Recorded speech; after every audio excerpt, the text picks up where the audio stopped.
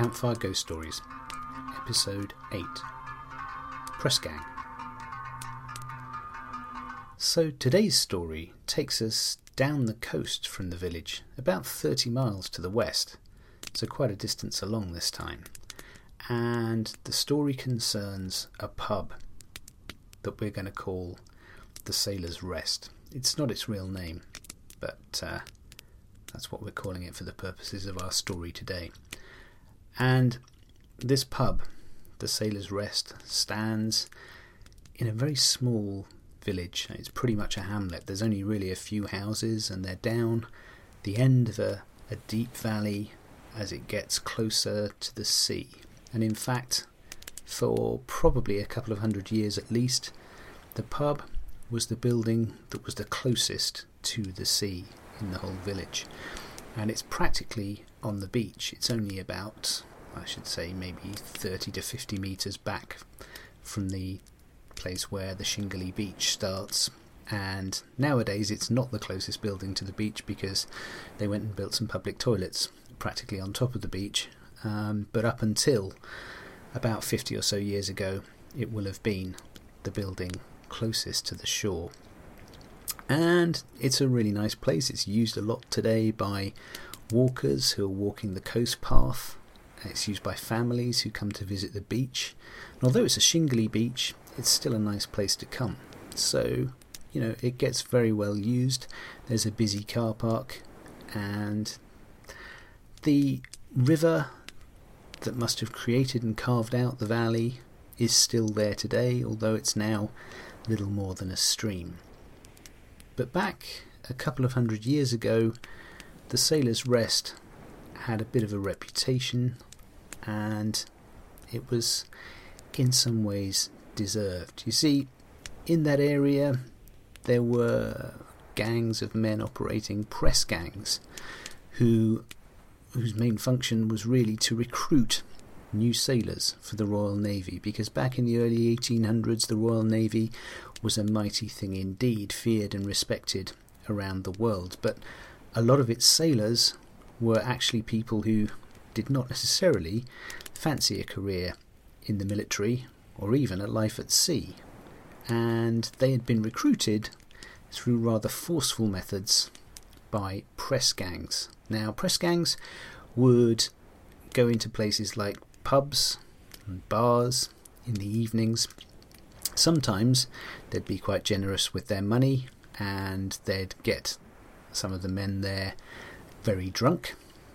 Other times they just went in and used force, and they'd actually beat a load of people up and drag them away. But whether they were stupefied with drink or unconscious, having been beaten over the head with something heavy, these men were taken to little rowing boats. They were rowed out to sea, and when they woke up, they were generally on board a warship belonging to the Royal Navy, and they could be there for the next several years at least to come. Well, at this pub, the Sailor's Rest, there was a gang that used to operate there from time to time, and this particular gang was renowned in the area of the village and the coast, about 30 to 50 miles either side of it. And that's because this gang was particularly unpleasant, particularly violent, and very many of the men who were taken by this gang never made it back home again. And some of the ones who did make it back were changed in very serious ways, either through injuries that had mutilated their bodies, or through some of the things that they'd seen and experienced that had done damage to their minds. So this particular gang was hated by the local people because they took men indiscriminately, and those men were then gone for years on end, or perhaps were never to be seen again. Now, one night, word got out that this particular press gang were going to be conducting a raid in the village down by the sea, and they would be going to the Sailor's Rest. The locals had had enough, and they got together and decided they were going to get rid of this particular press gang once and for all. So people gathered in the Sailors' Rest, as they did in the early evenings, and sat at tables, began to drink and to chat and to laugh and to sing. Possibly a few of them even danced. But what wasn't so clear to anybody observing from the outside, maybe looking in through the windows, was that when those people had arrived, they'd all been carrying weapons. The weapons were now hidden under the chairs, under the tables, and the villagers were there, waiting and ready for the gang to arrive. And sure enough, after an hour or two of sitting there, having their usual drinks and chats, the gang suddenly burst into the pub. Now, the normal reaction when this happened was complete panic. People would be trying to get away as fast as they could, and the gang took delight in going around with heavy clubs, smashing people on the head and knocking them out cold so that they could be carried off to ships. But this night it was different. They burst in as usual, but instead of panic there was just silence. And then some of the people who'd been seated at the tables started to stand up, and as they did so, they revealed weapons that included things like cutlasses, sabres, pistols, shotguns, and lots of farming implements too, edged weapons that could be used to do serious damage. And suddenly the press gang realised that this was not going to be the usual sort of night. And in fact, a battle broke out very quickly. The gang, although they were well armed, weren't any match for a properly armed large group of people in the pub. And after a fight that lasted a few minutes, the entirety of the press gang were laying dead on the floor of the Sailors' Rest.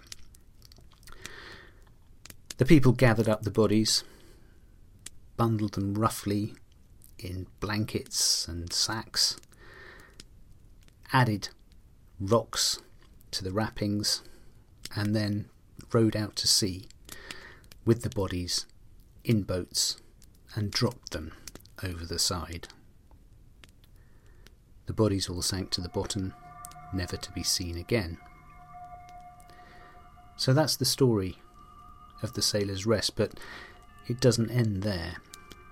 You see, in that little hamlet, there's a holiday park now where people come and stay, but throughout the years, ever since those days in the early 1800s, every few years, somebody, generally, not always, but generally, a young man disappears from the beach. Often it's been someone who'd had too much to drink and then maybe decided to go off for a swim. Sometimes, though, it's just people who went for a stroll on the beach and never returned. And in the vast majority of cases, their bodies are never found. Now, the local people think that it could be the press gang, the spirits still there out under the waters somewhere, that every few years find the strength to come ashore and to take someone either from the beach or from the shallows and drag them away to their deaths. It may just be the currents, but I guess we'll never know. Here's a song that's all about the press gang and the feelings of sadness for those who were left behind in a desperate state sometimes, not knowing if they'd ever see their relatives again. The song's called Weary Cutters. Oh, the weary cutters and all the weary sea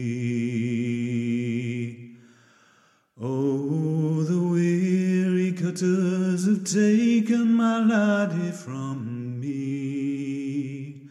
They've pressed him far away, foreign, with Nelson over the salt sea. Oh, the lousy cutters, and oh, the lousy sea. Oh, the lousy cutters have taken my laddie from me. They always come in the night, they never come in the day. They come in the night and steal all the laddies away. Oh, the weary cutters, and oh, the weary sea. Oh, the weary cutters have taken my laddie from me.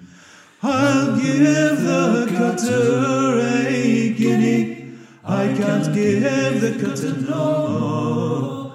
I'll give him a guinea to steal all the laddies ashore.